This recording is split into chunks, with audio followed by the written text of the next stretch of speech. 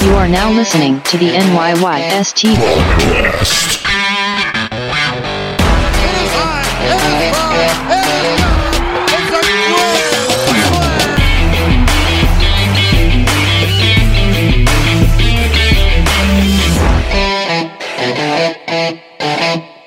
Welcome back. This is episode 196 of the NYYST podcast.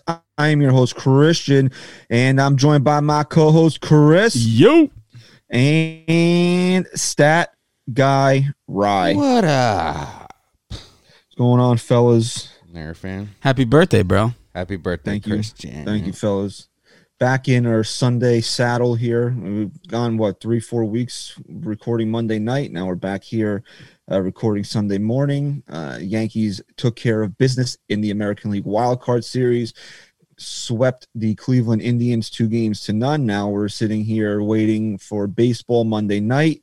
The Tampa Bay Rays. And, would you want anyone else in the first round, like in the ALDS? I mean, the Astros. Nah, Astros. I want, if I'm going to play the Astros, I want it to be in the ALCS again. Yeah, but they're not that. I mean, they're not really that good this year. So it's like you. Well, they beat Minnesota in Minnesota. Didn't you hear Carlos Correa? Yeah, I mean, we might have to get into that a little bit later on. He's like, that's the validation a baseball team needs to know you're good, is when you beat Minnesota and you're not home, so you can't cheat. So that's what you need. I know a lot of Yankee fans were ragging on Minnesota, and I didn't want to say anything because the Yankees hadn't advanced yet. But my God, dude, 18 straight postseason losses. Let me tell you something too. That's- You had the entire country rooting for you.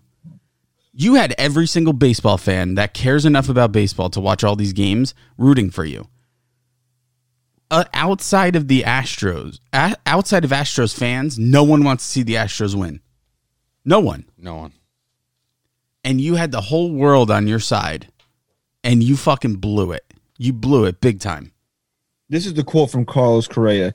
I know a lot of people are mad. I know a lot of people don't want us here, but what are they going to say now? They're going to say you won, beat a okay? team that's now lost 18 consecutive postseason games. I dude. mean, Come you're on. a loser. You're a loser. Before we get we got it. Listen, we got a lot of stuff to get to. We got a lot of Yankee postseason stuff. But first, support for this episode of the NYYST podcast brought to you by Manscaped, who is the best in men's below-the-waist grooming. Manscaped offers precision engineered tools for your family jewels. They obsess over their technology developments to provide you the best tools for your grooming. You've been hearing us talk about them for like 4 weeks now, about our balls. Seriously, check out the Lawnmower 3.0. It's a third-generation trimmer, which features a cutting-edge ceramic blade to reduce grooming accidents thanks to advanced skin-safe technology pioneered by Manscaped. I'm actually wearing the Manscaped boxer shorts today. How fucking comfortable are those, dude? It's like, you know what? I know we have women that listen to this show, so I don't want to. There's like three women. We don't want to get too into what it's like, but it's really comfortable. It's almost as if you're wearing nothing at all. It really is. Like, if you're a free baller but you need the support, you go to manscaped.com, you use promo code MYYST20, you save 20% off with free shipping. Again, that's MYYST20. Head over to manscaped.com for 20% off and free shipping off your entire order. Like, I know people are like, oh, I'm not shaving my pubes. I'm not trimming my ball hairs. Dude, it's 2020. Well, we're not in the 60s anymore. First of all, that's your prerogative. If you don't want to do that, that's fine. You don't have to. I'm not advocating for it. It's a comfort thing for me, so that's why I do it. But you don't want to spend the money. You don't want to do all that bullshit. Fine. Then we move on. Say, get the ball deodorant. Who doesn't need less smelly balls? Right. And you're like, oh, I don't need, my balls smell fine. Fine, bro. But fine, bro. You need these boxer shorts. There's no man on earth that doesn't need comfortable underwear. Yeah, let me tell you something. These were phenomenal. And you know what? That's the thing too. It's more hygiene than it is anything else. Like, you don't have to go on and get a razor. You can get the ball deodorant. You can get the foot duster, I think it is. My wife fucking will. I involuntarily will just spray it on my feet. You can get anything, and you can save 20% by using MMIST20. And also, please listen to me. If you're listening to the show and you're a big fan of ours, please take a second, head over to iTunes. Please leave us a 5-star rating and review. We want to hear from you. How'd you feel about the first round? Maybe you wish Christian a happy birthday or something. I don't know. Just please, if you have a second, take the time and leave us a 5-star rating and review. Now. Hey, B Rabbit, you got anything to add to that over there?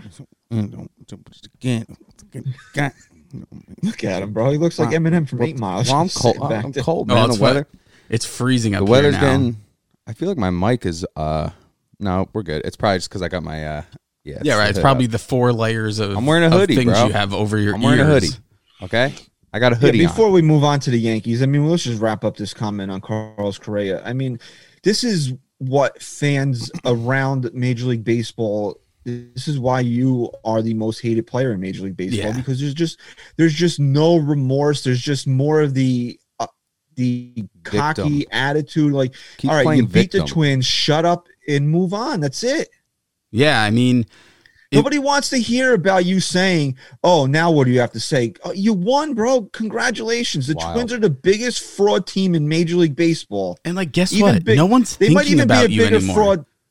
No, they might even be a bigger fraud than the Astros, because at least the Astros, without cheating, can still go out there and win a postseason game. The Twins have lost 18 consecutive postseason games. It's nearly impossible. It's nearly impossible. Yeah, it really is. Is the last postseason game they won game 1 of the DS against the Yankees in 2004? Was that the last game they won? Yes. That's unbelievable. And it's not to say you're going to say, oh, that's 16 years. But they've made the postseason a lot in those 16 years. Look, to lose 18 straight games in the postseason since 2004, that means you're making it a lot and getting eliminated very early, obviously. So they make it a lot. So you just factor in the 2 wild card series they were in. So that's 15 game. That's 15 games remaining. That means they got swept in 3 other DSs. So they made the postseason 7 times in 16 years. That's almost half, which a lot of other teams in Major League Baseball don't have that type of success. You think that you can not win one game, and they've had leads in some of these games, like the wild card game in 2017. Like, come on, dude. Like, you're up 3-0 after, and then the Yankees win that game going away. I mean, here's my thing with the Astros. Like, from the beginning, from the second they came out with their stupid bullshit apology, it's been this chip on their shoulder the whole time. Right. Like, okay, guess I'll apologize, but guess what? We're still the fucking best team in baseball, and look what we just did. Yeah, stop. It's like they have a chip on their shoulder. Yeah, you're not the victim. You were the ones who cheated. But let me ask you guys something here. I meant to ask you this. I'm glad I thought of it. What team of these 3 is the worst to be a fan of? Okay, you have the Mariners, right? They haven't been to the playoffs since '99. You have the Twins, who haven't won. The Yankees beat them in 2001, I think. Or 2001. Yes. All right, my mistake. They haven't since 2001. I think they're the But still, it's been a very long time. Yeah, right? very long time, and still the longest without a playoff appearance in baseball. So you have that team. Twins haven't won a playoff game since 2004, 18 straight losses. Or now this team, the Cincinnati Reds, who haven't won a postseason round since October 6th, 1995. That was the last time they won. It was against the Dodgers in the NLDS of 1995. They come out and don't even score a run in 22 innings in 2 games in this year's postseason. So of those 3 teams, the Reds, Mariners, and Twins, which of those 3 is the worst to be a fan of? Because they're all 3 have different reasons for being really, really frustrating to root for. Honestly, for me, I kind of take into account, okay, for instance, if the Yankees lost game 2 when they were down 4-0, if they ended up blowing that game after coming back, I would have just said, you know what, just fucking lose. Just get fucking blown out 9-0. Don't like pull at my heartstrings here. Mm-hmm. And in that instance, I would almost say the Twins, but at least the Twins have stayed competitive, where for 7 seasons, I've known my team was in the thick of things and I can watch baseball seriously. Right. I'd have to say the Reds No, Throw the Indians in there too, because they haven't won since what, 48? Yeah, for me, it's the Mariners, dude. You just never, for 19 years, you just never have a shot. Yeah, but dude, at least they had a guy in King Felix that they were excited to see pitch every 5 days. Yeah, so that means they would win 20% of their games. Yeah, but I'm just saying, at least there was some big names over there. But as a Twins fan, Ichiro though. for a while. Who have the Reds had other than Joey Votto? I mean, they had an old Ken Griffey Jr. Yeah, Right. but like, That's a good point. come on. He was a shell of himself. Jay at that Bruce, point. they had for a little in those early years. They had some good teams with Votto and Bruce. I mean, Pick your poison. it's like a few weeks ago, maybe even a month and a half ago now, I ran a poll on Twitter and I referenced it really quick. Is like, would you rather be a team that makes the postseason 10 consecutive years but never gets to a title or never wins a title? Or would you rather be a team that in 10 years wins 2 titles, but in the other 8 years you finish last? We talked about that on this show, actually. I don't know if you purposely did that. I don't remember. And I said that looking forward, I'd rather be the Yankees, who are competitive every year. But when you take the big picture, of course I'm taking those championships. But looking forward in this instance of what I'd rather be and knowing I can't go back in time and I would rather be the Yankees, who are at least competitive and give me hope every season. Mm-hmm. But of course, if you're giving me the opportunity to go back 10 years and what I would do, of course I'm taking the championships. But in the present moment, I'd rather have a team right now that's competitive every year and gives me a chance. That's false. What do you mean? If I told you right now from 2021 to 2031, it's different for me. You're going to win 2 titles, but finish last in the other 8 years, or be a 100-win team and get knocked down in the ALCS every year. I'm taking the championships. Right. That's what I just said. You just don't listen to me. I said, if you're giving me the opportunity to go back 10 years and you're giving me that opportunity to pick, of course I'm taking the championships. But now, there's a lot of fans that would rather be competitive. No, that's so dumb. Right now, in the present moment, if you asked me, would you sacrifice having competitive Yankee teams every year that you can at least watch until September, even when they're out of it by September, you get a full season of baseball. Right now, in this present moment, yeah, I'm taking what I have. And I'm not going back because I can't re-experience those things. If you're giving me the opportunity to relive my last 10 years as a Yankee fan, I'm taking the championships, of course. Mm-hmm. Since 2000, you want to take since 04. Fuck you. Or you gotta bring that shit up. You want to take whatever. You want to take 2009 out of the equation. Since even though the Red Sox have been bad and they finish last when they don't seem to make the postseason, wouldn't you rather be the Red Sox that put a couple notches on your belt? Yeah, absolutely. But not in this present day. No, well, not today, obviously, but yes, if I'm going back 10 years, I'm taking the championships.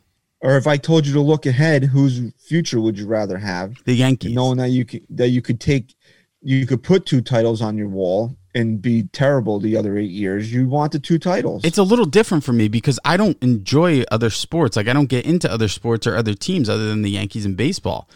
So for you guys, if the Yankees were bad in last place, yeah, you'd still watch it and whatever, but you have other things to fall back on. Right, what, sports-wise? But like even I'd be miserable. But even that, I'd say myself and I'd say Christian too, we're Yankee fans and everything else. Yeah, is of course. I'm saying the fallback. There's definitely a fallback, sure. I'm just saying, bro, like I don't understand the idea of coming close. I'd rather win.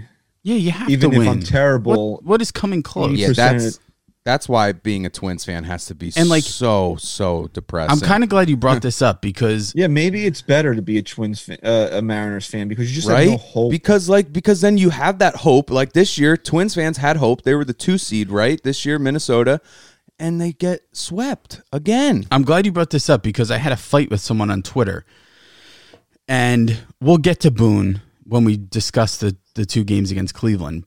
But he posted something on one of my tweets that was like, Boone has made countless errors in his time here, and it's time to get rid of him. And I was like, did he do this during his first season of 100 wins or his second season of 100 wins, or was it in when he made the postseason both times and made it to Game 6 of the ALCS last year. Like, for me, I understand that winning is everything, right? So those 100 wins in the grand scheme of things don't matter. But when you're sitting here and telling me that a manager sucks and that he's made countless errors, you're wrong. And it does come down to wins. If your argument was he can't seem to seal the deal in the postseason, then we have a different argument here. But you're telling me he sucked since he's been here. No, he hasn't. He definitely. I mean, you look at his record, like you just said. I mean, there's no way you can say he sucked. You could say maybe he hasn't been great. But so what was his argument back to me? What? When we all know wins don't matter. Okay. When evaluating a manager, wins don't matter. Wins don't matter. Right. And I gotta also give him credit though. He said he misworded what he said, and then he did. Unlike most fans who rip Boone, I asked him. I said, "Well, if they win the World Series this year, are you going to give credit where it's due?"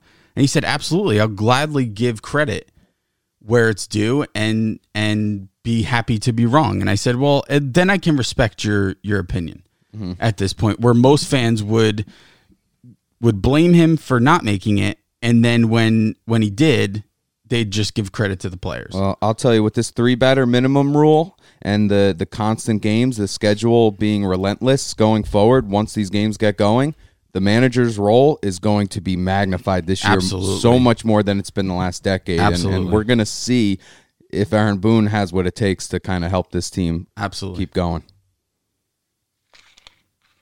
So the Yankees are keeping going here. They beat the Indians 2-0 in the wild card round.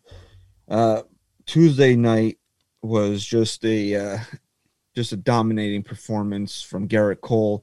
7 innings, 2 runs, 13 strikeouts. Pretty much what you wanted to see out of him. He got into a little bit of trouble there. I think it was the 3rd or 4th inning. Yankees had just pulled up 3-0. And Ramirez hit that double, and then they had runners. I think they still had 2 on with 2 out. He went in there and he locked it down, and that was the last time you ever felt any type of worry in that game, because the Yankees offense just busted out in a big way against Shane Bieber, who is another one of these Indians ace pitchers that faced the Yankees in the postseason, coming off a Cy Young type. He's going to win the Cy Young, absolutely. A Cy Young year, and just. He doesn't show up in a big game. I saw tweets, people making excuses that he didn't feel comfortable on the mound. On his home mound. That Garrett Cole was also pitching on. Right. And then there was some Indian fans tweets saying that the Yankees had the signs, or he was tipping pitches because the Yankees were ready for his fastball. So, I mean, they were making excuses for the guy, but all in all, the Yankees took care of business on Monday night. I heard this on the radio yesterday, and I wanted to bring it up today. I mean, we really don't have to go too much into depth in the game one. Garrett Cole did what we needed him to do, go out there and dominate for 7 innings. And then the offense they completely obliterated the Indians pitching. But Aaron Judge, again, sets the tone for a playoff game with a big 2-run home run in the 1st inning. And then pretty much hasn't done anything since. Now, because you got to manufacture stories, are people saying people are saying we should be worried as Yankee fans about Aaron Judge because he hasn't, quote, done anything in the postseason this year. Well, when you give your ace a 2-0 lead before he even takes the mound, I would argue that is not, that is doing something. Considering that Cole only gave up 2 earned runs that entire game, I'd say not only did it set the tone, it put the Yankees in a position to really, if they lost, be inexcusable with your ace on the mound. And I'll say this too. I remember tweeting in the first 10 games, I think Judge had 9 home runs. I know he was hurt, but he's been back for a little while now. He hasn't hit for power since he came back. So the fact that he had 9 home runs all year, and those 9 home runs came within like the first 10 games he played, and then he comes out and sets the tone like that, that's like beyond what I was expecting from him at that point. And yeah, he hasn't done much since, but he's still Aaron Judge in this lineup now. His last home run before that one in Game 1 against Cleveland was August 11th. Got to go all the way back to the. So 11th. He had 8 home runs, I believe. Then in the first, in the first 10 games. Yeah. So, I mean, the fact that he came out and did that, and like Christian said, with Garrett Cole in the mound, that was everything. Because what's the one when we were going into that game, we're not questioning what we're getting out of Garrett Cole. We're not sitting there going, I don't know what we're going to get out of Garrett Cole tonight. No, we know what we're expecting. Our biggest thing we were questioning is what are we going to get out of this offense? And Aaron Judge answered that question immediately. Aaron Judge had 5 straight games with the home run. Yeah. This season from it was July 29th to August 2nd, and he had 2 in one of those games. So that's 6 of the 9 home runs came in 5 straight games. Yeah, he hasn't hit for power since he's been back, but it just it goes to the point of it's not what you do, it's when you do it. If Aaron Judge hit that home run in the 9th inning of Wednesday's game, he's a hero. Right. Mm-hmm. He's the guy that put the Yankees on top, or extends the lead to where you don't have to worry about the bottom of 9th or whatever. But I'll argue that if the Yankees make a deep run here where they're in the World Series, that's as big of a hit as any that they might have gotten in this entire postseason run. The fact that you put your ace on the mound with a lead is you can't underscore how big that is. I tweeted this right before the game. I said early and often has never been more relevant to any team than it will be for the Yankees. And I said, you got to put pressure on Garrett Cole. I tweeted it. You got to put pressure on Garrett Cole to hold the lead instead of putting pressure on this offense to break through a deficit here, because that's going to make the difference. Mm-hmm. I said the team who scores first is going to win this game, and I was right. And you can argue, a rational fan can argue that if Aaron Judge doesn't hit that home run in the first inning, and if the Yankees don't set the tone that way, that maybe we're having our therapy session right now, and the Yankees don't win those 2 games. Maybe Bieber turns it around. And to add to your point, Christian, about fans maybe saying that Judge isn't there yet, and he hasn't had that big hit, but you look at the precedent set by the Yankees and in terms of first inning home runs in the postseason and how important it's been for them. This year, that set the tone. You look at against Oakland in that wild card game, was that 2 years ago? Judge sets the tone there. You look at the biggest postseason home run other than DJ LeMahieu's against Houston last year in the postseason for the Yankees was Didi Gregorius' first inning home run against the Minnesota Twins. So, it might not have come in the 9th inning, but that first inning to set the tone is just as, if not even more important when you're a team like the New York Yankees. So, first inning, 9th inning, I don't care. Big. Since the Yankees have been playing the Indians, I appeared on Munch's hell of a job show. With Munch too, bro.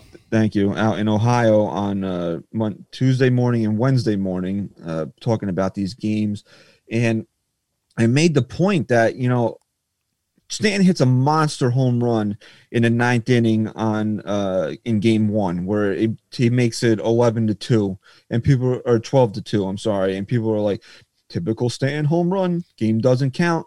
But here's my point. And we go back to the 7th inning where Stanton has runners at first and second. He hits a little dribbler, weak ground ball, whatever it was, to first base, advances the runners over, allows Urshela to come up with a sac fly. The Yankees score 4 runs in that inning, sets up an entire inning.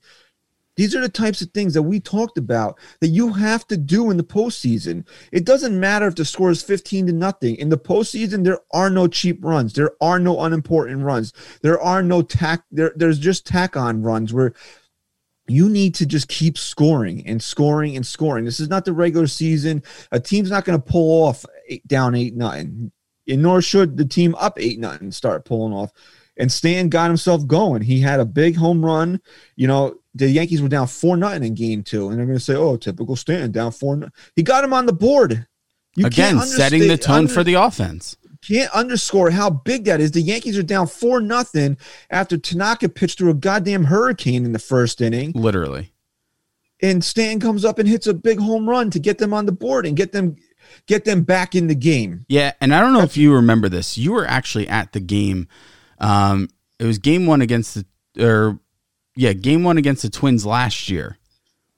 And he didn't do much. Like if you looked at the box score and you looked at Stanton's line there, he didn't do much. But it was the little things. He had a couple really big at-bats. He had productive outs.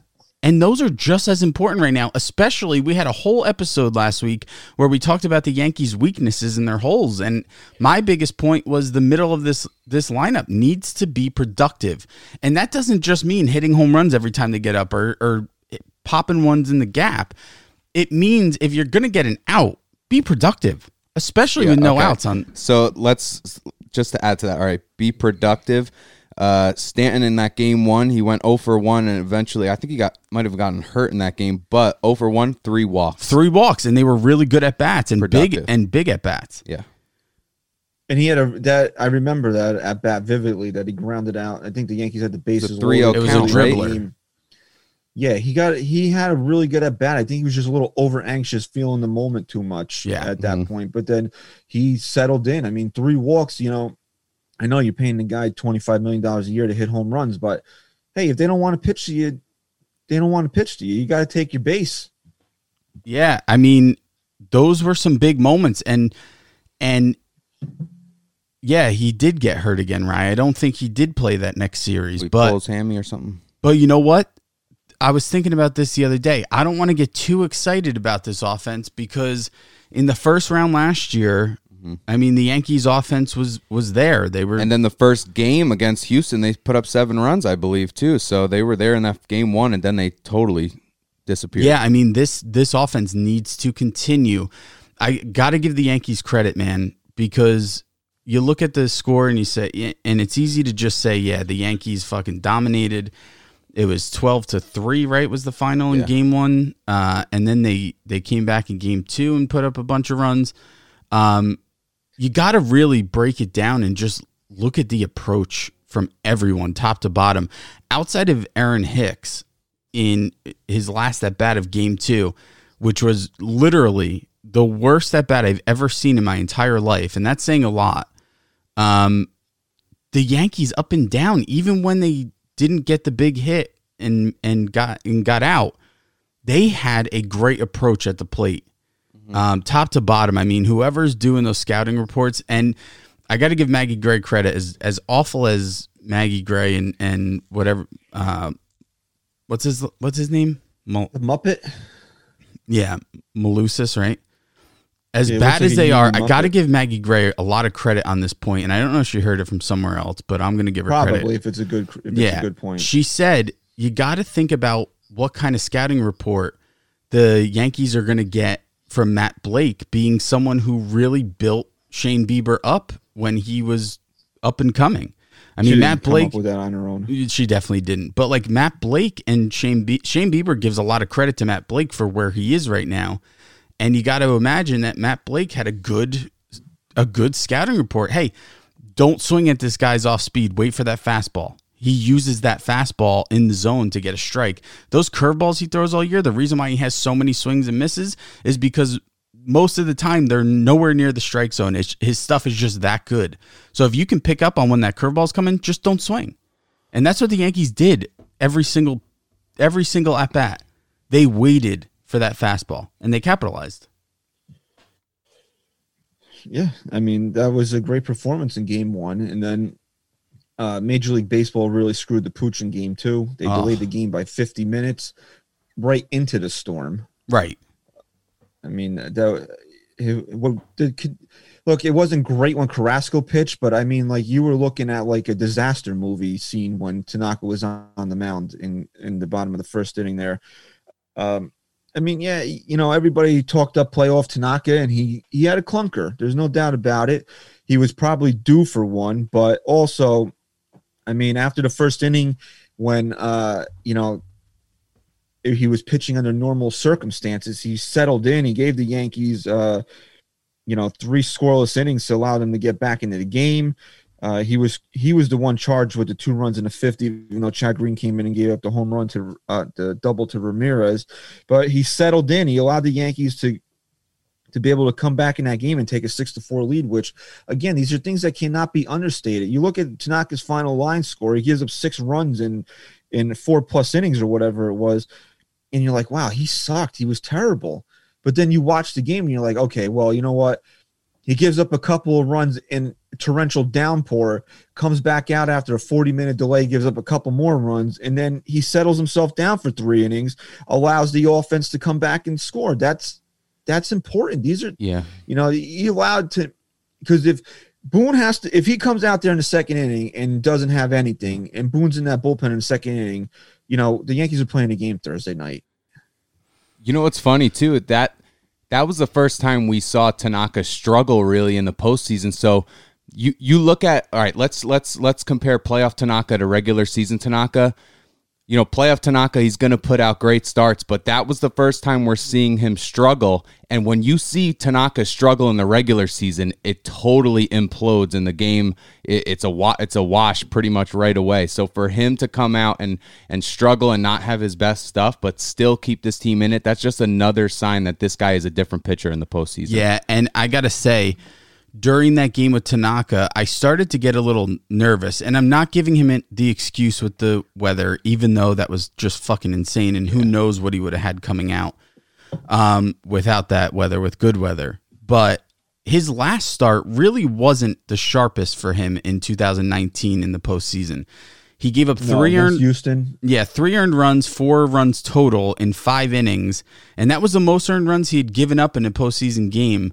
In his last 2 postseason starts, he has 9 earned runs given up. Every other game before that combined that he's pitched, which is 7 other games in the postseason, he's only given up 6 total. Uh-huh. So Jordan Montgomery starts game 2. No. Well, here's what I was going to say also.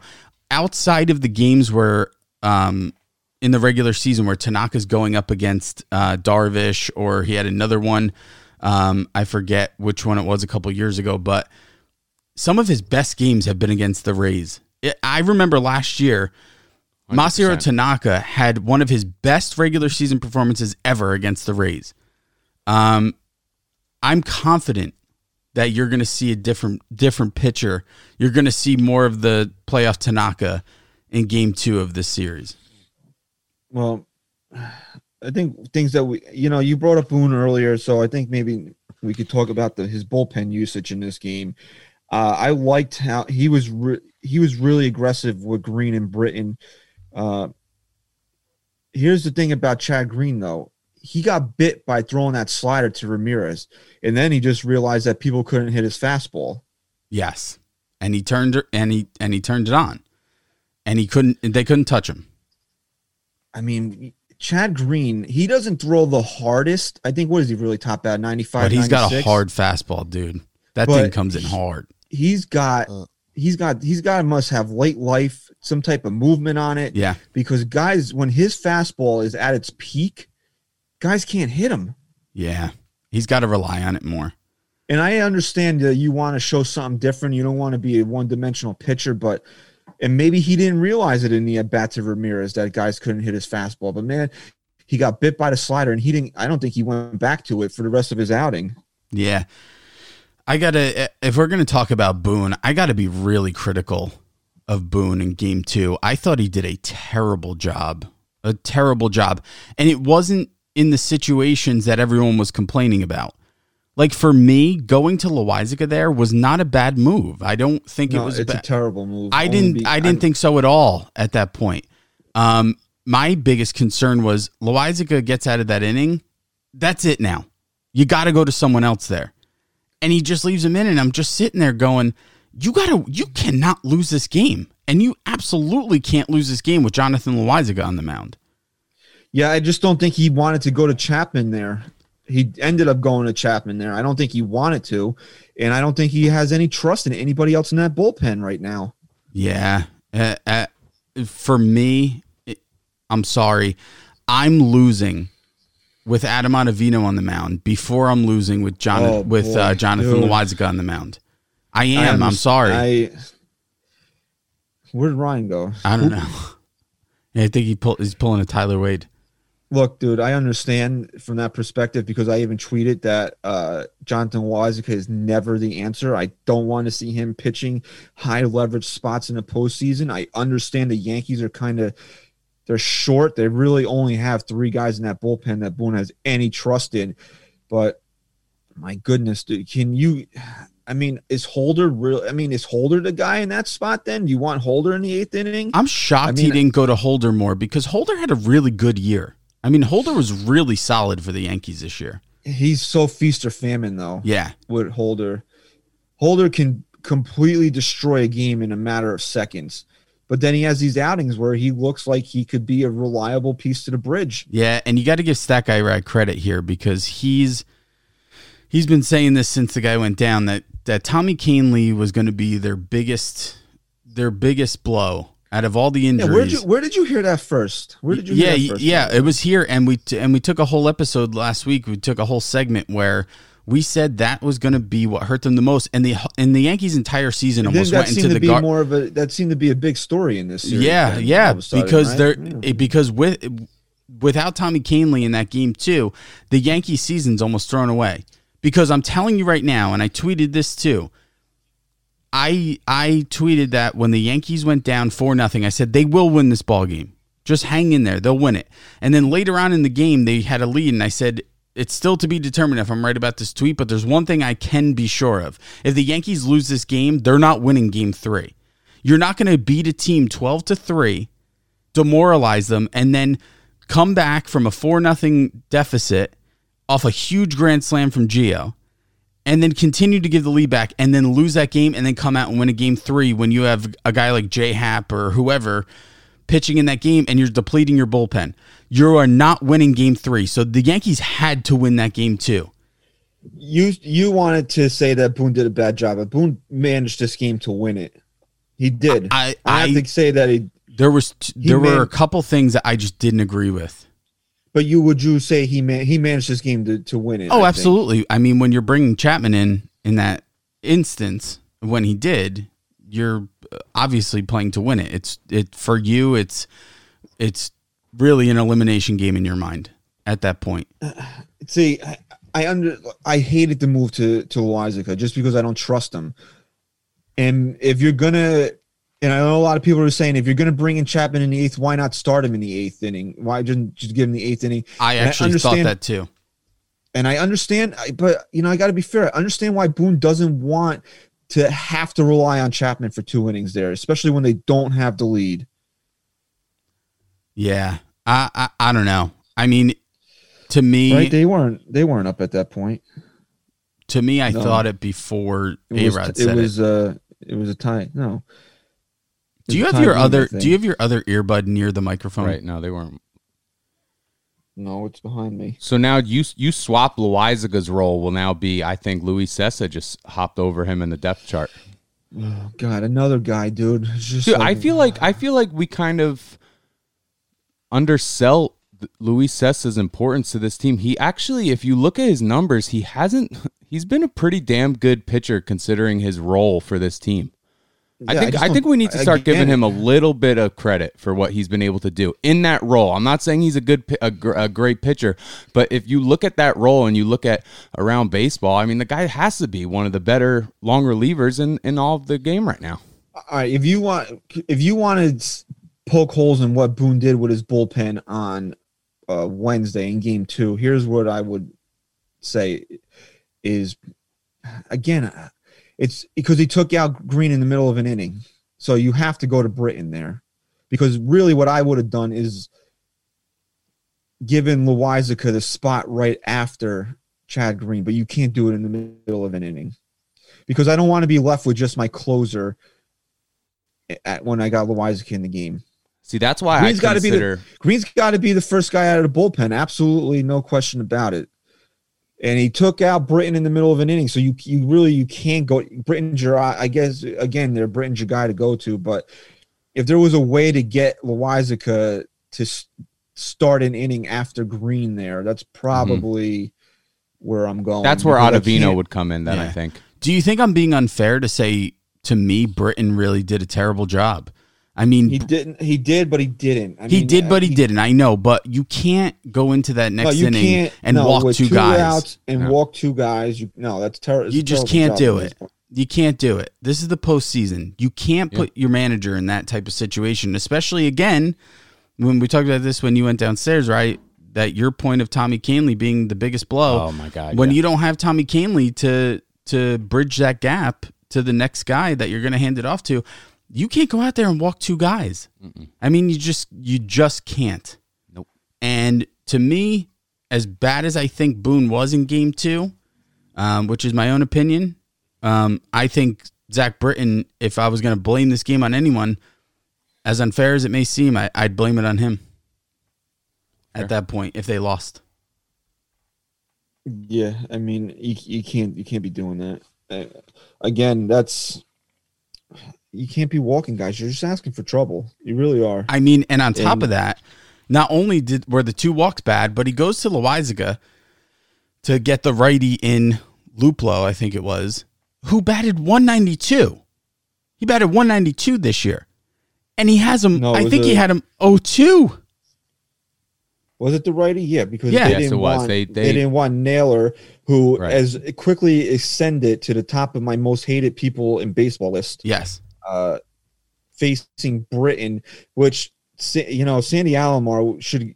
I don't know how Cleveland Sports Talk Radio reacted to that, but dude, he's your hottest hitter. I don't care lefty. Is Francona making that move though? Is it Francona? I heard he's there in like a room. Yeah, but I don't think he's actively. Yeah, no, they said he was. Was he? Yeah, they said he was still making calls, just not in the bullpen, just not in the dugout. I don't know. That doesn't seem like something that Francona would do. Well, I said to Rye at the time, I actually didn't think it was a terrible move, only because Francona's the guy who, to create sparks in his team, he's going to press your hand. And he knew that Loizaga was warming up, and there was two runners on at that point. He made Boone go to a guy who they didn't have a lot of trust in and say, okay, get this guy out. And he couldn't. He had him 0-2, and he gave up a fucking double. And I think that's where the brilliance of Francona comes into play. As crazy as that move seemed at the time, he made Boone take Britton out, who you trust way more, no matter who's up at bat, than you do Jonathan Loizaga in a big playoff game, and he made him go to him. And they won. They won that battle. So I didn't, at the time, I actually was one of the very few who didn't think it was the dumbest move in the world. I mean, maybe the dumber move was Alomar taking out Carrasco there and going to Wild Thing. How about that guy? Let me tell you something. Number 99, to correct you, because I knew I was right and you were wrong. This was on the 29th that the Indians team president announced that Terry Francona would not manage in the postseason. Okay, so that wasn't me that was wrong. It was the ESPN announcers who had the wrong information. If I remember correctly, they all were talking about Sandy Alomar making the moves, not Terry Francona. Oh, okay. I'm pretty sure Francona was there watching the games, but he wasn't managing. Okay, well, I like the move. I didn't hate it. Don't you think that I sorry if I say this wrong. Karinchak is the pitcher that came in for Carrasco in that game. Like, you can't wear number 99, do the hair like Wild Thing, come out to your intro song, Be Wild Thing, and then give up a grand slam like that. No, you're a loser. Like, you have to change next year, you have to change your number, you have to shave your head, and you need to come out to a boring basic song or something. No, you can, because Wild Thing was terrible in Major League 2. It's true, and it was game 2, so but for me, that was the biggest mistake. I was shocked when he pulled Carrasco at that point. And not because it wasn't warranted, I don't think. I know he was getting into trouble, but it's Carlos Carrasco. Let him be the one. Yeah, if that inning's going to... They said he doesn't have the stamina to go deep in games, so I wasn't really surprised by it. Yeah, his pitch count was pretty high. But I think he was in the 70s. He said he really hasn't built up stamina to really give them much more than 5 innings, and the Yankees had started to wear him down a little bit by that point. 73 pitches up until then. I'm huge in Akron, Ohio. I don't fucking question what I know about the Indians. Huge. All right, so a few other things from game 2 here that we need to get into. Look at my rundown. I think it's that third baseman we got to talk about. Yeah, I mean, while we wrap up the bullpen here, before we move on to the 3Gs, I got to, you got to give a lot of credit to Aroldis Chapman. Yeah, you really do. Everybody's favorite player. He's kind of a scumbag in real life, but yes, I mean, it's the weirdness of being a fan where you just got to ignore that shit when you want your team to win. And he was phenomenal. He really was. Yeah, I mean, people will get on him for giving up that one run, but really, when you look at what he did, I mean, it wasn't his. No, run. It was an inherited runner. I understand that he's got to, you're being brought in there to not allow that run in, but he was in a tough spot there, and it wasn't a hard hit ball. A guy finds grass in the outfield there. It was the only hit that he gave up in his appearance. And really what saved his ass was Gio Urshela's double play where he made the play from his ass. But then in the 9th inning, man, that was as good as we've seen Aroldis Chapman. And, Gary Sanchez, of course, had to make things a little interesting and have Aroldis Chapman get 4 outs in that 9th inning. But, Chapman, he was great in game 2. There's no other way you can say it. Yeah, I mean, it was probably the best we've seen him look in a postseason. It actually was the first time I watched Chapman and came out of it saying, you know what? I trust him a little more. Mm-hmm. I've never felt that with Aroldis Chapman. He's always given me something where I just still don't trust him. Man, I want him on the mound to close out games. We might have to start calling him playoff Chapman. I think he does well in the postseason. If you date back to Chicago. Not against the Astros last year. Yeah, not against the Indians either, dude. He gave up a big home run to Rajay Davis in Game 7 of that World Series. But you got to give him a lot of credit. I mean, a lot of credit. Not only was did he close a postseason game. Not only did he close the door, he did it in a dominant fashion. I'm calling him playoff Chapman. 38 2/3 innings pitched in the postseason, 10 earned runs. That's good for a 2.33 earned run average, 58 strikeouts in those 38 2/3 innings. Yeah, but again, it's when he gives up the runs, though. I mean, he was great. He still needs to give me an entire postseason of non. I forgot about the Altuve slider, but fuck that, dude. He knew it was coming. Sliders and the players. Before that Houston, that Altuve home run, he hadn't allowed a run in the postseason since 2017 series against Houston. Yeah, interesting. Yeah, interesting. Houston, right? Very interesting. So, the Yankees probably don't win Game 2 without the 3Gs: Gio, Gary, and Giancarlo. As we said earlier, Stanton with the big home run in the 2nd inning to get the Yankees on the board, get them feeling like they have a shot in this game. He had a sac fly later on in the game, too. Was a big run for them. And then, you got Sanchez there who anybody can and I understand. It's the worst, literally the worst possible time because it's the final out of the game with the pass ball. But we're not even in a situation where Chapman's able to close out the game if Gary doesn't drive in 3 runs in that game. Right. Because Gary also had a sac fly, no? Yeah, in the 9th inning, where I'm telling you, even the most diehard, and I'm in this category, Gary Sanchez supporter is fully expecting him to strike out in that spot. Absolutely. Actually, I said to Ryan at that point because who was on deck? I thought Ryan was sleeping. Who was on deck at that point? What? LeMahieu, right? I said to Ryan at that point, I'm like, honestly, just give me anything but a double play at this point, please. And he really exceeded expectations at that point because he put the ball in play. You're almost hoping that he strikes out because you're like he's gonna hit a 2-hopper to short, and that'll be the end of the game. Right, because I was so confident, especially the fact that DJ was 0 for 4 at that point, that he was going to come through there. And I just didn't want a double play. I mean, that was the only thing I was hoping against. Christian, you said what, 3G? 3G. I'm going for the series. even faster speed, 6G. Yeah. We had 6Gs that dominated this series for the Yankees, and Gardy, Gary, Gio, Garrett, Giancarlo, and Glaber. Yeah. 6G. Yeah, Glaber had a big game. Game one. Game one. And did he? Am I reading this right? Are your headphones plugged in all the way? Because I can hear myself talking. Yeah, they're plugged in all the way. Yeah, 2 walks in game 2. Again, these are little things that, you can't be understated there.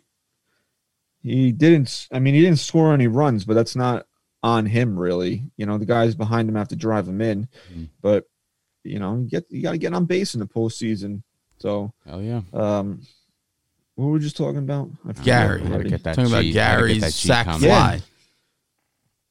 Yeah, and dude, that home run that he hit was completely wind-aided. I think we all know that. But again, it's a situation in the postseason in a big spot where he didn't strike out. Things happen when you put the bat on the ball. Hey, listen, for a guy who I think the stat was he had the most balls hit over 100 and something miles per hour, which normally a vast majority of the time would result in a hit, didn't for Gary, where bad breaks have just been, he's just gotten so much bad luck this year. Even when he hits the ball well, he just never put it together. For this guy at this point in time, if there was anyone who deserved a ball hit in the air for the wind to carry it over the fence, it was Gary. And you know what? Call it whatever you want to call it. Call it a fucking pop fly that carried. I don't care. At the end of the day, it was a home run. And it really took the game in a different direction at that point. And it was awesome. You had to be happy about it. Whether you wanted to blame the wind or not, you had to be fucking happy Gary finally did something. Oh, yeah, man. The fact that, like we said, you got to put the bat on the ball in those situations. I'm looking at the screensaver for Netflix right now because I saw it earlier that the trial of the Chicago Sevens running on this scroll here. Oh yeah, is it released? They put out a new trailer for it. It comes out, I think, October 16th. It's that guy Ryan, a big motion picture. Yeah, you'll see me if you watch it. Look for me. I'll be in the courtroom. If it's up for Best Picture, do you get a fucking... Yeah, I'll get an Oscar. No, I'll get the actual... They'll actually send me the award. No, I won't get an invite. I don't think anyone will this year. Maybe I'll get a Zoom link. That'd be cool. That'd be cool. We'll all fucking crash that party. We'll all crash that party. Yeah, and then Giancarlo, as awesome as that home run was, the sac fly was just as great. And then didn't he get an out where he moved the runners over too, or was that Gary? It was in the first game. Yeah, first game. Oh, okay. So you got to give Stanton. Productive. Yeah, you got to give Stanton a lot of credit this series. I know everyone who hates him wants to just put up excuses as to why his shit didn't matter, but they did. Every at bat, really, almost every at bat resulted in something productive.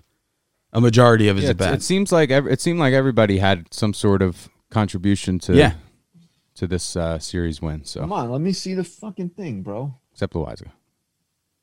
Yeah. Loizaga. And then I know Christian's just looking at a fucking TV screen at this point, but because I'm looking for Ryan on TV, bro. And then can we just say Ryan was in Call Me the Midwife and be done with it? Yes. Yeah, it was. All right, fine. And then fucking Gio, dude. Unreal. Jesus God. What more can you ask from a player? Yeah, I personally don't have that connection with the players. Chris almost just fell off his chair. With the players as much anymore because, the older you get, you realize, they're making a shit ton of money. There isn't that player-fan connection. But when you see a guy like Gio Urshela, he's not making a lot of money. He was sold to the Yankees for, what do we say, a Sonata, a Honda?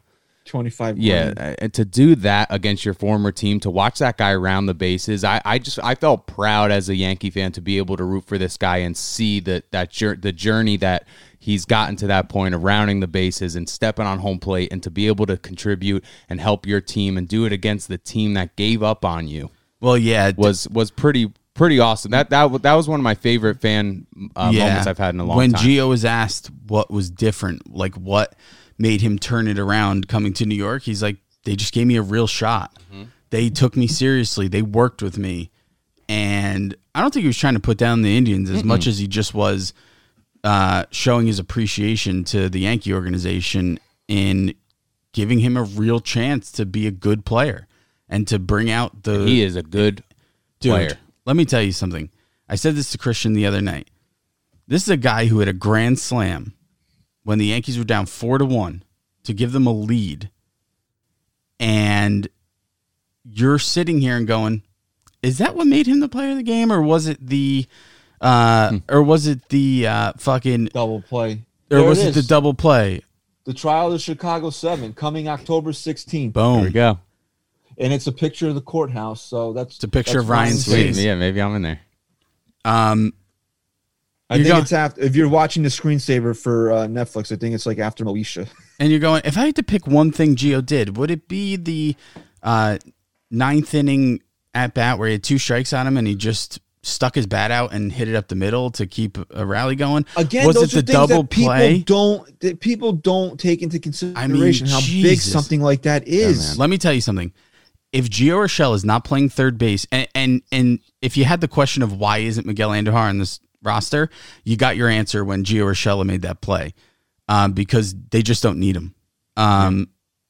If he's not at third base, the Yankees are not advancing to the ALDS, and I will say that, I will fucking believe that till I die, because they're not winning Game 3. Not the way they made it, And to even get to that point, Gio Urshela's grand slam, and then to further the game and to come back, it's Gio Urshela again. Yeah, I mean, when we look back in 5-10 years from now and talk about the single most dominant offensive games and defensive games from any Yankee in a postseason game, you're gonna go back to Game 2 of the AL wild card against the Indians with Gio Urshela, and that will always be a game you go back to.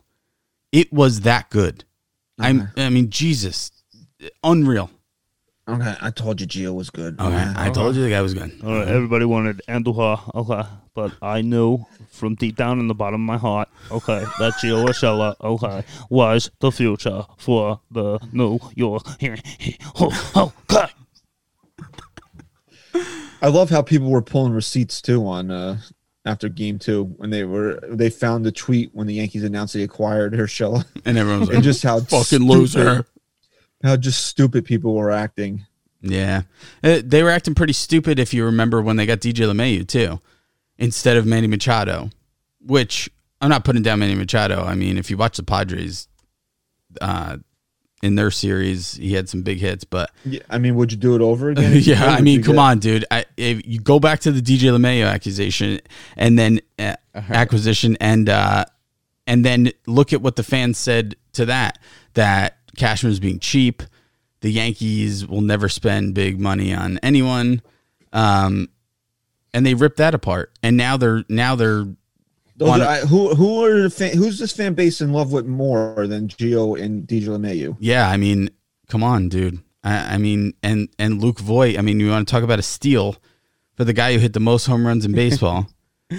I'm reading the comments from a Reddit thread of when the Yankees signed Gio Urshela or got Gio Urshela from the Blue Jays. Look at this, one of the top comments. This is sarcastic, by the way. I knew a contender was going to pick up Urshela. Need him for a deep playoff run. The versatility. And now look at it 2 years later. If it's not for Gio Urshela, the Yankees may not be able to go on this deep playoff run that we might see them go on right now. To be fair, I mean, the guy just didn't exist offensively. No, I mean, you got sold for $23,000, dude. I mean, I understand that point, but it is pretty awesome to look back on that. If I'm Gio, I'm going back to all of these threads. The point is, we're not scouts and GMs for a reason, and these guys are. Right. And I said this, like, people want to rip Cashman when this team is in the shitter, and I don't blame them. I think someone needs to be held accountable, whether it be Boone or Cashman. But you can't sit here and tell me he doesn't structure a lot of talent. And now you're seeing when your talent performs to the best of their ability, how fucking scary this team is.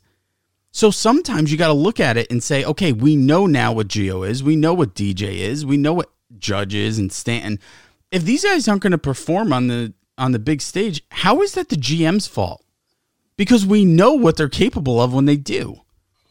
I mean, everyone keeps saying you can't go deep in the playoffs with a home run hitting lineup. And I say back to them, is it the lineup that's sitting there that they constructed saying we just need to get home run hitters?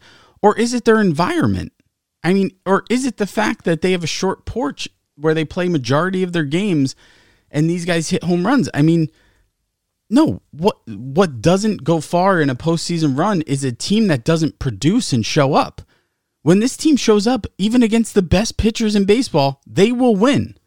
They just need to show up. And it's something that the Yankees were streaky with all year, and they really turned it on in the biggest two games, obviously, of the season. Okay. So, I think that we can put a bow on the Indian series there, right? Oh, one more thing I want to say. Okay. Gary Sanchez will never get credit for this. But he makes a hell of a grilled cheese sandwich. No, peanut butter and jelly. When DJ, first of all, very uncharacteristic of DJ to throw that ball high coming into home plate on that relay. Because if DJ makes a good throw, he's out by a mile. I forget who else was on base, if there was anyone. But Gary fucking got up, got that ball, which a lot of catchers wouldn't, and came down and made a competitive tag where the Yankees challenged it. And if he was out at that point, Yankee fans wouldn't give him any credit ever. But I actually think Gary was really good behind the plate. Other than that ninth inning pass ball. Or wild pitch. It was actually a wild pitch, wasn't it? Oh, pass ball. It was a pass ball, yeah. I mean, it was bad. But I thought he was pretty good behind the plate, too. I thought Gary had an all-around great game. Okay, you thought Gary had a great game. Okay. Okay. All right. So now took care of the Indians. Now it's not the main event because there would still be two more rounds after this, but I think this is the series everybody kind of wanted and is really looking forward to. The Yankees and the Rays will begin Monday night in San Diego. 5 straight days. Should it go 5 games? Garrett Cole will be on the mound Monday night, right? Yeah, Obviously against Snell. Game right? 1. I don't know if they've announced Snell yet. Yeah, no, Snell is listed on MLB at bat. Okay.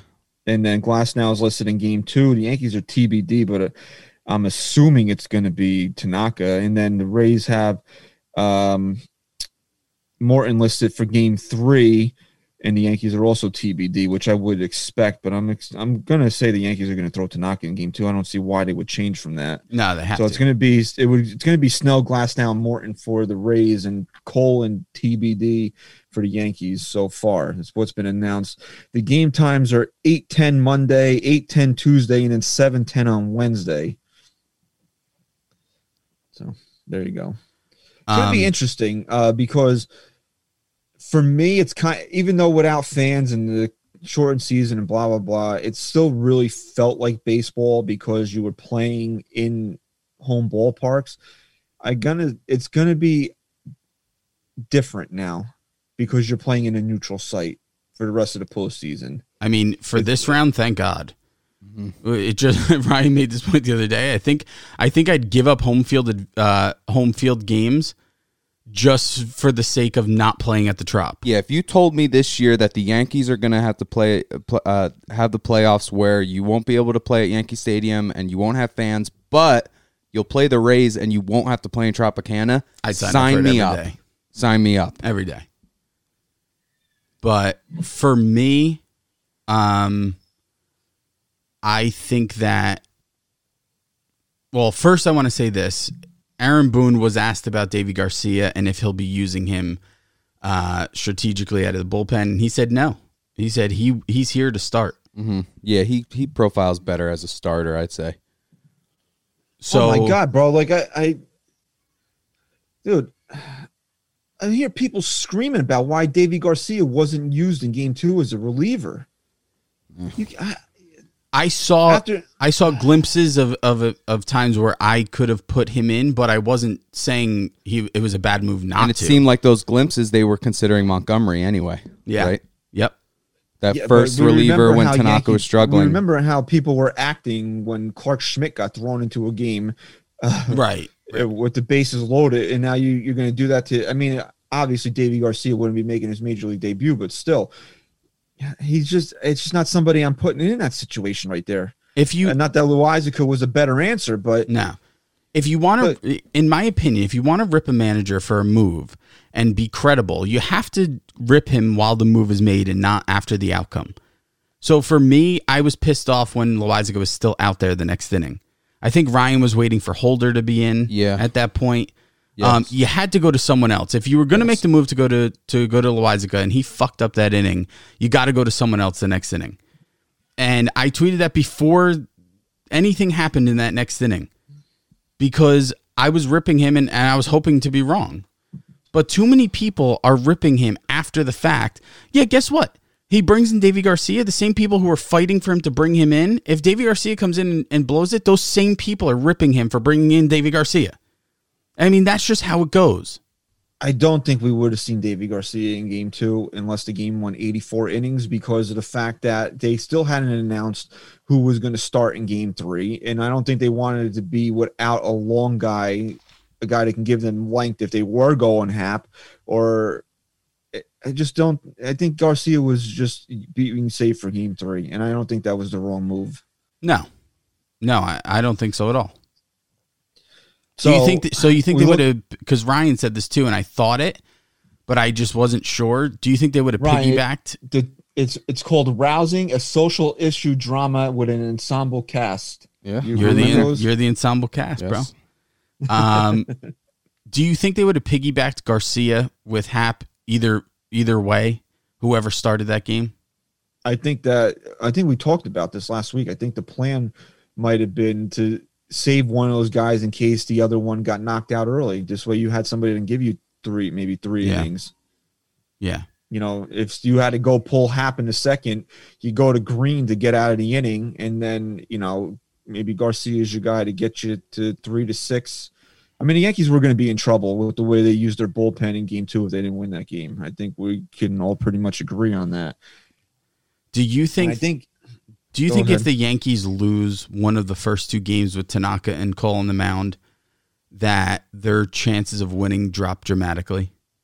Yeah, I think if they would have lost, lost game 2 if they lost game 1. No. I'm talking about in this next series now. Do you think the Yankees feel that they need to win those first 2 games? I think they need to win game 1. Okay, so game 2 not as important to you. Game 2 is still, I mean, you're going to put it, if you not win as game important, 1, game 2, I said. If you win game 1, yes. If you win game 2, then it becomes a lot. If you lose game 1, then yeah, obviously you need to win game 2. But game 1 is the game they have to win.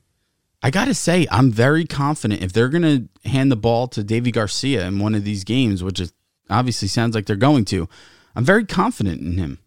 I really am. If we're looking at a game 5 situation, they're going to bring Garrett Cole back on short rest. Absolutely. It's not even a fucking question. The people who are questioning this and saying, well, they could, no, they're going to, and they fucking better. There's absolutely no way they're going to jerk around with Jordan Montgomery in game 5 when they can bring Garrett Cole back on short rest. Absolutely no way. Absolutely not.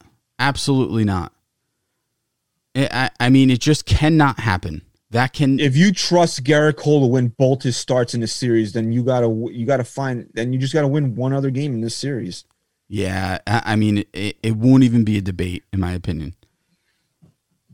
So game 1 is like we said this in the Cleveland series. Game 1 is going to be the most important game because you have Garrett Cole on the mound.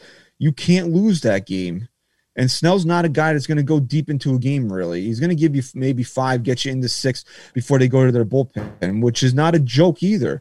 Like when the Yankees get into bullpens, it's usually when you're like, okay, let's go. But the Rays have a really, really good bullpen. The Rays are really deep in their pitching staff, and that's what scares you if you want to be scared about something. Morton, Glasnow, and Snell is a hell of a 1-2-3, even though Morton's been kind of banged up this year. He might be the weakest of the three, but their bullpen is nothing to sneeze at. We've seen how they've come into games this year and just shut the Yankees down. The Yankees are 2-8 against the Rays this year for a reason, and it's because their bullpen has been able to shut down the Yankees in some of these games. Yeah, I mean, at least at the top of my mind here, the games I think of against the Rays were the games where the Yankees offense looked the most anemic. Yeah. I mean, they just didn't show up. And if the Yankees can go into this series with the same approach against the Indians and put up good at-bats, first of all, you got a guy in Blake Snell who has only been going 5 innings. Yeah, he hadn't thrown more than 5 innings all year. If you can shorten that by any means and to at least spread their bullpen thin for the remaining couple games after, you're still doing a positive thing. You got to have a good approach. They can't go up there against Snell or Glasnow and look like a bunch of idiots. Again, this is why game one is so important. This is the one guy that you're expecting in Garrett Cole to give you length out of it. If you're a Yankee, if you're Aaron Boone, he's the one guy you're expecting to not even have to think about taking him out of the game until at least the 7th inning. And with no off days, you're going to have to break some of your rules. These guys, Green, Chapman, and Britton, are going to have to probably pitch 3 days in a row if you want to win the series. You can't be like, oh, I pitched him 2 days in a row, he's off in game 3. You can't. You want to tell me you can't extend a guy 4 or 5 days in a row? Dude, in the postseason, if a guy's telling you he's got an out in him, you're going to have to get it from him. But that Christian, it's different this year with that. I have an out in me, but you're going to have to face 3 batters if you're coming into the game. So you're taking a chance with these you can guys strategically, you don't have to pitch them 3 batters if you right with bring 2 him outs to get him the last out of an inning. If Green's like, I got 1 in me, Skip. Yeah, and then he throws you can 4 bring him in with 4 straight balls, and then it's like, oh shit, this guy has to face 2 more hitters. My elbow hurts. Yeah. I mean, really, I'm just looking at all their games against the Rays this year. They only scored in 2 games. In 1 game of all their 8 losses, more than 3 runs. Wow. And that's where you can attribute the loss to the pitching. Really, the games were pretty competitive. I mean, most of the games were really competitive. We're talking about 2 to 3 runs in every loss. 2 to 3 runs in every single loss. Their first loss, they lost 2-5, 3-5, 5-10. That's the one game they scored over 3 runs.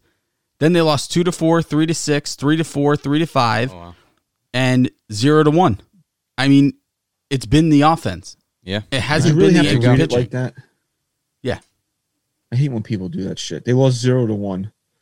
Fuck you. I'm reading it the way I'm seeing it. Okay. Okay. All right. Okay. I mean, it's been the offense. And the 2 games they won, they scored 5 runs and 8 Except for runs. Jordan Montgomery. That was When he had that shit. Yeah, that was shit the start game. after Chapman tried to kill Mike Brousseau. That was the one game you can blame pitching that they lost. I mean, the Yankees offense needs to stay competitive. You have to. They got to find a way to get a run in the first inning tomorrow or Monday night. You got to keep setting the tone. Score early. You got to keep setting the tone. We cannot understate how important that Aaron Judge home run was in this series against the Indians. Christian fucking hit it on the head, man. The guy could have went 0 for 10 the rest of the series. I think he went, 0 for 8 after that? It doesn't it doesn't matter. Yeah. It does not matter. What he did was invaluable at that point. He set the fucking tone, and they need to do it again. Mm-hmm. Fuck Blake Snell, man. I hate his guts. Mm-hmm. I really do. To me, Blake Snell's a scumbag. I love Tyler Glasnow. I respect the hell out of him. But fuck him too. I'm not pitching with Rona. I got to get mine. Yeah, he's such a douche. Seriously. That was a direct quote. It was. That was a direct quote. Off his Twitch stream, yeah. Yeah, while he's playing fucking video games. So I think really, if we're going to look at this series realistically, the Rays can score runs. They're scrappy. They always seem to find a way to score enough runs to win a game, even though if you look at their lineup, it's not going to scare you on paper. but the Yankees are they're going to have to beat that bullpen. There's just no other way around it. And the Yankees are going to have to, they're going to have to score a lot of runs too. I don't feel comfortable if the Yankees are going to try to get into 3-2 ball games against the Rays. No. It's just got to, I can't say this enough. It's just got to be the same approach. You have to have the same approach. Get on the board early, keep tacking on runs, and don't give up. No lead is big enough. Keep having, if the Yankees can have competitive at-bats, we saw it last series, it doesn't matter who's on the mound. You have competitive at-bats as talented as this Yankee lineup is, you will come out successful. Whether it be a fucking walk, a sac fly, it doesn't matter. You don't want to be in a situation in game 4 and 5 where Boone can't go to Green, Chapman, and Britton.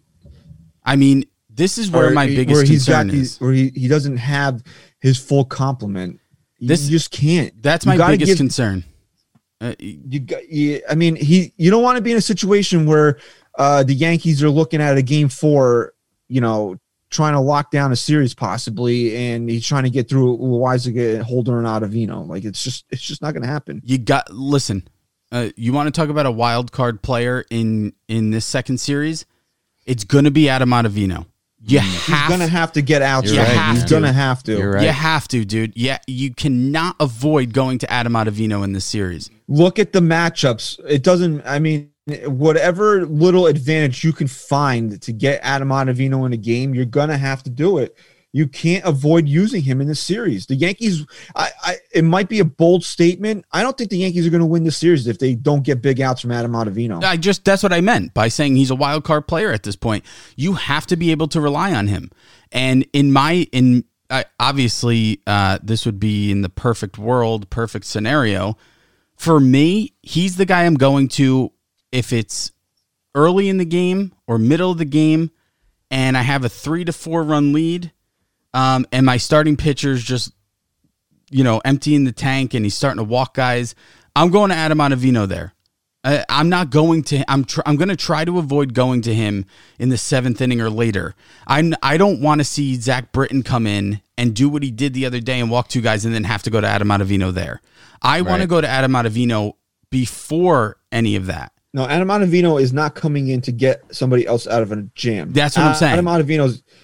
No, I'm not trusting him with that. Right. I agree. And that's why you got to, if you're going to use him, you use him early on. To start an inning. Right. Get him in there in a good situation if possible. I mean, again, that's a perfect, right. In the perfect world, you don't want Adam Ottavino coming into a big pressure spot with runners already on in the latter half of the game. I mean, and the Rays are going to be aggressive, and Ottavino is. The Yankees bullpen as a whole doesn't hold on runners well, but Adam Ottavino is probably the worst at it. Yeah. Chapman's probably the worst, but yeah. Adam Ottavino. I think Adam Ottavino is way worse. We don't have to argue about that. I gotta say, another huge thing from Chapman in Game 2. Who was on first base at that point for the Indians? I think it was the 8th or it was the 9th inning. And he just kept throwing over to first, man. I said throw over fucking 15 times. He was doing a great job finally holding a runner on at that point. And again, you just saw a different Chapman, but this bullpen needs to be not only be good, they need to be efficient because we have 5 straight games if it goes the distance. And the Yankees' biggest vulnerability is the bullpen being tired. I mean, we've seen it time and time again that bites them in the ass. Yep, and other things that we can look forward to in this series or talk about as we wrap up the show here. It was a big thing when we talked about the Indian series that Clint Frazier was on the bench. Are you going to mess with that? You can keep him on the bench in this series? Clint Frazier is not playing Game 1, I'll tell you that. Because if you look at his numbers versus Blake Snell and compare it to Brett Gardner, it's not even a question because in 21 at bats for Gardner, he's 6 for 21, 1 home run. He's hitting .286 against Blake Snell, where Clint Frazier 1 for 10. hitting 100 against Blake Snell. I've never Same been thing more with Glass now. He's 1 for 8 against Glass now. He hasn't faced Morton, so that's where you could see him. But if you're going matchups and stats, Gardner's getting the start over Frazier. I just got to say quickly, I've never been more happy to be wrong with the Gardner decision. Yeah. Gardy had a huge game one. Huge move there. I just think we're at a point where if it's not broke, don't fix it. The Yankees won both games. Don't start trying to reinvent the wheel there. So, I mean, if you're not going to reinsert Frazier, is there any other lineup change that you could see this team making? Okay, I'm glad you brought that up because I do have a question for you both. Is there so let's just assume Gary's going to play every game that Garrett Cole's not pitching in this series, right? Mm-hmm. So let's just say it goes the distance and that's 3 games. If he goes on a fucking tear, hits a few homers, big RBIs, do you possibly see Gary catching Garrett Cole in the ALCS? Let's see how game 1 goes. Or even in game 5. Let's see how game 1 goes. If Cole puts out another performance the way he did in Cleveland, you are not touching that, regardless of how great Gary Sanchez does. I agree. I mean, hopefully that's the question. I mean, I hope the series doesn't even have to go 5 games, but you're like Christian said with the offense, how you're not changing anything. You wouldn't change anything if Garrett Cole's still, if he's striking out everybody. Yeah, I'm assuming Higashioka is going to start Monday night, and if Cole goes out there and dominates again, even if Gary goes berserk and hits 4 home runs in the series, he's going to be on the bench. Unless Stanton's completely dreadful in this series, it's the only way I could see him playing in game 5 if we get there. Do you think this is a fair statement to all of our listeners out there? Let's just say we wake up tomorrow and we're shocked because Gary Sanchez is in the lineup. Boone feels like he deserves it, and he's going to catch, and Cole has a shit performance.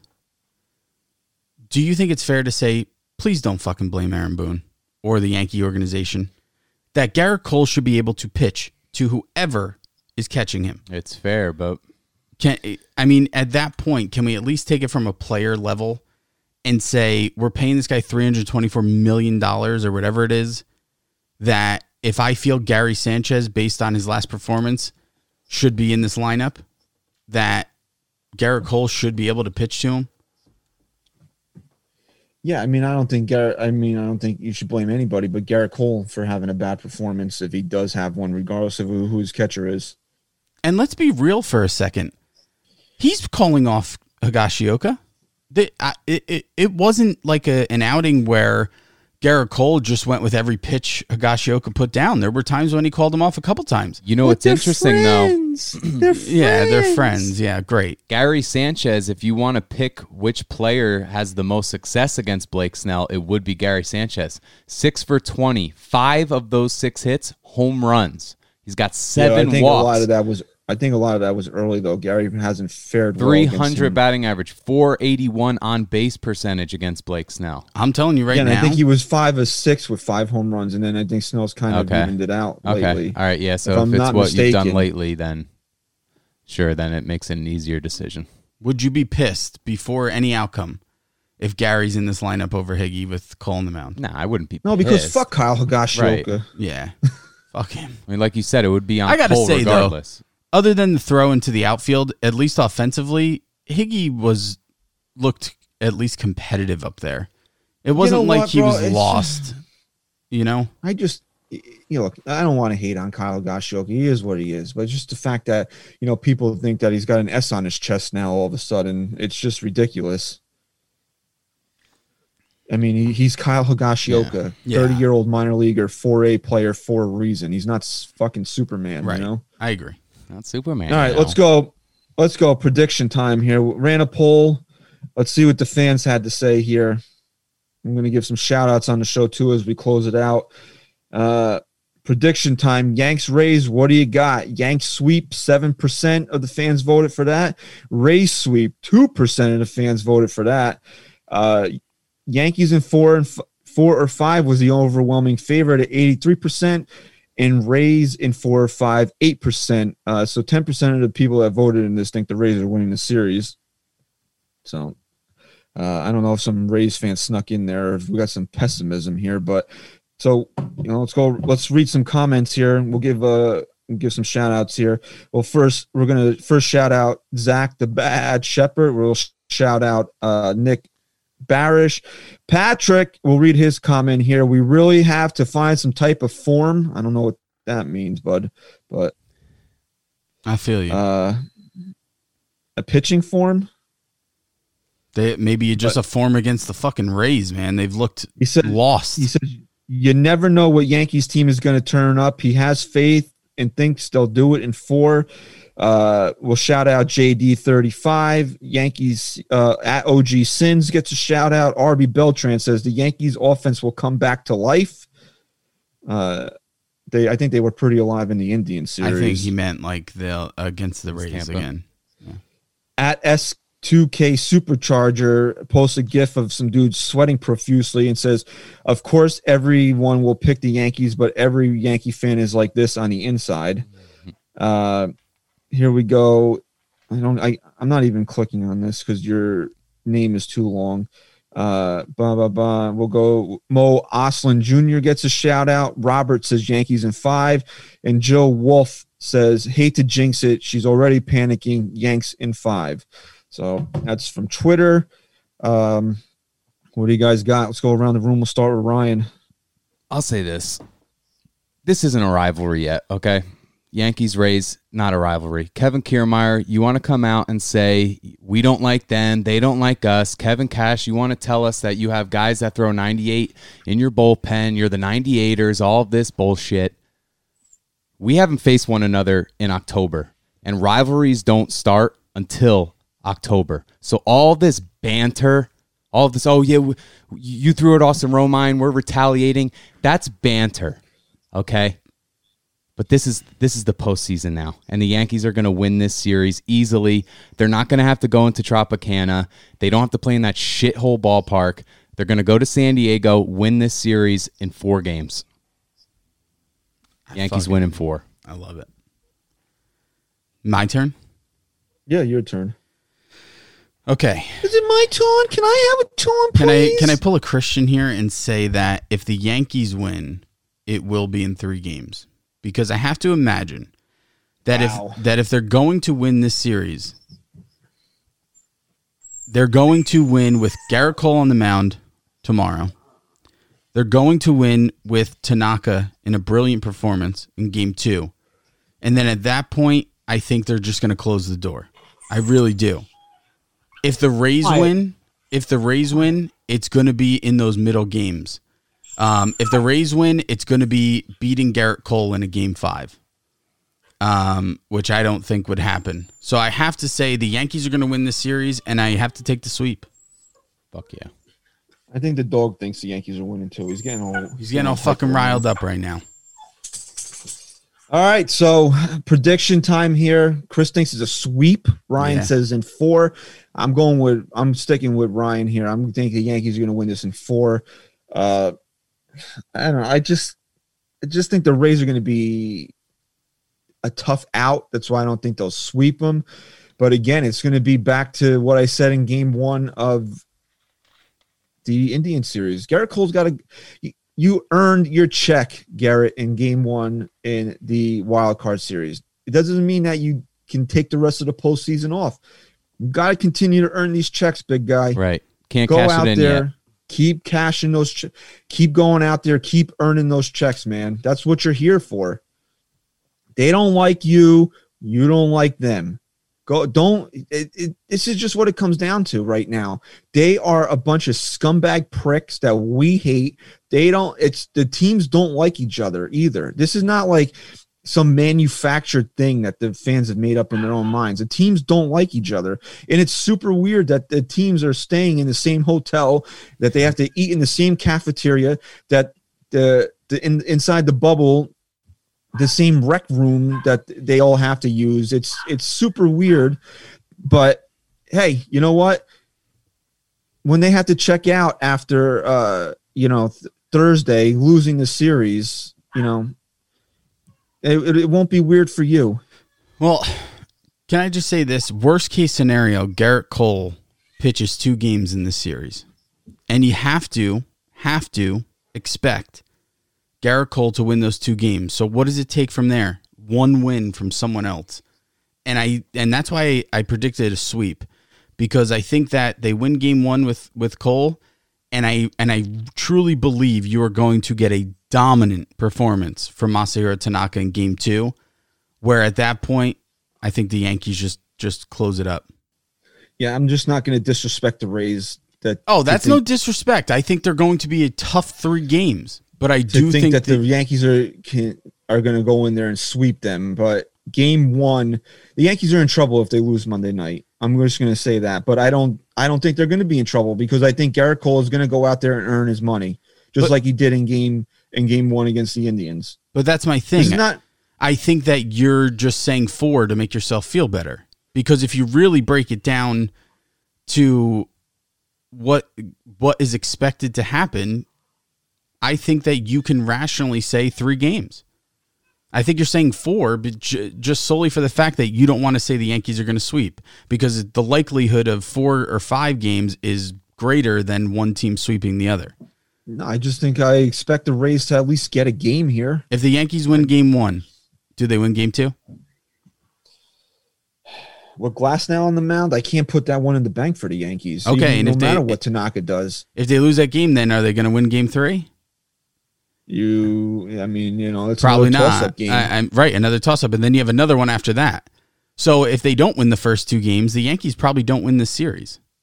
But if they do win it, I think you've gotten yourself to a point where, with their backs against the wall and a young prick team, the Yankees close the door. And I think I can also see the Yankees doing something stupid up 2-0 and not entirely going out there full force. They fucking better, especially if they used their bullpen in the first 2 games. I can definitely see something like that where they might try to get through game 3 without using Chapman or Britton 3 days in a row. So that's another reason why I might also lean towards them in 4 games. Well, I think if they do win it in 3, in that 3rd game, they're up 2-0 in the series. That 3rd game, they're going to rely the most on their offense. I mean, that's going to be where, if the Yankees are going to win the series in that game, they have to just fucking go all out offensively. Look, this is basically what it comes down to. The Rays ate your fucking lunch all year long. Now it's time to punch them in the mouth. Yep, absolutely. And that's why I tweeted the other day, Garrett Cole's first pitch Monday night needs to be right under the fucking chin of whoever's leading off the game. I agree. I'm not saying hit him, but send them a message. Let them know I'm Garrett Cole. I pitch for the fucking Yankees, and we're tired of your bullshit. And yeah, you might have beaten us 8 out of 10 times in the regular season, but this is October now. This is where we shine. Go back and play in your dumpster. I agree. All right, so I think that pretty much should put a bow on it. It's going to be a very interesting series. I think this is out of what's left in the postseason, this is the sexiest of series here. I'm not real. I mean, the A's and the Astros. I mean, there's not really a lot of. I'm pretty excited for the Dodgers Padres. Well, it's all divisional games for the divisional round, which is pretty cool. Yeah. So you have the NL West versus the West. The Dodgers and Padres would be pretty interesting, but then you got the Braves and Marlins on the other side. It's a nice little story with the Marlins. I'm rooting for Don Mattingly, of course, but again, it's not something that's really going to take over. A lot of time. Still undefeated in postseason series, the Miami Marlins. What if they win the World Series this year? Wouldn't that be fucked up? Unreal. No, can't deal with that. They went from almost canceling the entire season because of their COVID outbreak to winning the World Series. I mean, they're the anti-Cincinnati Reds. 16 straight games being canceled now, and then they played 53 games in 44 days. That was the Cardinals. That was the Cardinals. Sorry, they played a lot of games though. But too, the Cardinals really, yeah, did something outstanding to make it to where they were. Yeah, but even the Marlins did something really outstanding to not close out that series. Yeah, I mean, come on, guys. You tweeted this. A lot of other people tweeted it, right? Tweeted it. 7 central teams from the AL and NL all eliminated in the first round. Wild. Frauds. They're fucking frauds. They're the decoy division. They're just there to fucking as a placeholder. All right, so it's October baseball. It's going to be stressful. You're going to wish that you were dead after game 1, probably. But what's the alternative? To be alive. Not watching the Yankees in the postseason. I'll take this. I really thought, I'm not kidding. Like we're all getting older here. It's your birthday today. In game 1, I was almost like I might have to walk away because my heart was beating so fast. In game 1? In game 2, sorry. My heart was beating so fast, I honestly thought I was having a heart attack at one point. No, it was pretty. Yeah, I mean, I don't know if I would have been able to do game 3 of that series. The Yankees can alleviate all this for all of us and just go out there and smash the Rays pitching and fuck them. Series. Yeah, honestly, fuck the Rays, dude. Fuck them. Seriously, fuck the Rays. Seriously, Yeah. that is the Yankee motto right now. I promise you, going into this fucking game, fuck the Rays. That's all they're saying. We can hashtag it FTR on Twitter. Fuck it. Where'd you go? You unplugged. Hello? He's here. I unplugged the camera by accident. All right. Well, let's just wrap up the show here. Okay. So hashtag FTR on Twitter. Fuck the Rays. Let's go Yankees. Thank you for listening to episode 196 of the NYYST podcast. Follow us on Twitter at NYY Sports Talk. Stat Guy Ryan, you want them to follow you? Yeah, follow me over at StatGuyRye_NYYST. At Chris Jr. _NYYST. At Christian_NYYST. Thank you for listening. Let's go Yankees. And I'm sorry, I stole your gimmick. It's okay. I'll just say this. FTR. All right, Chris, say goodbye.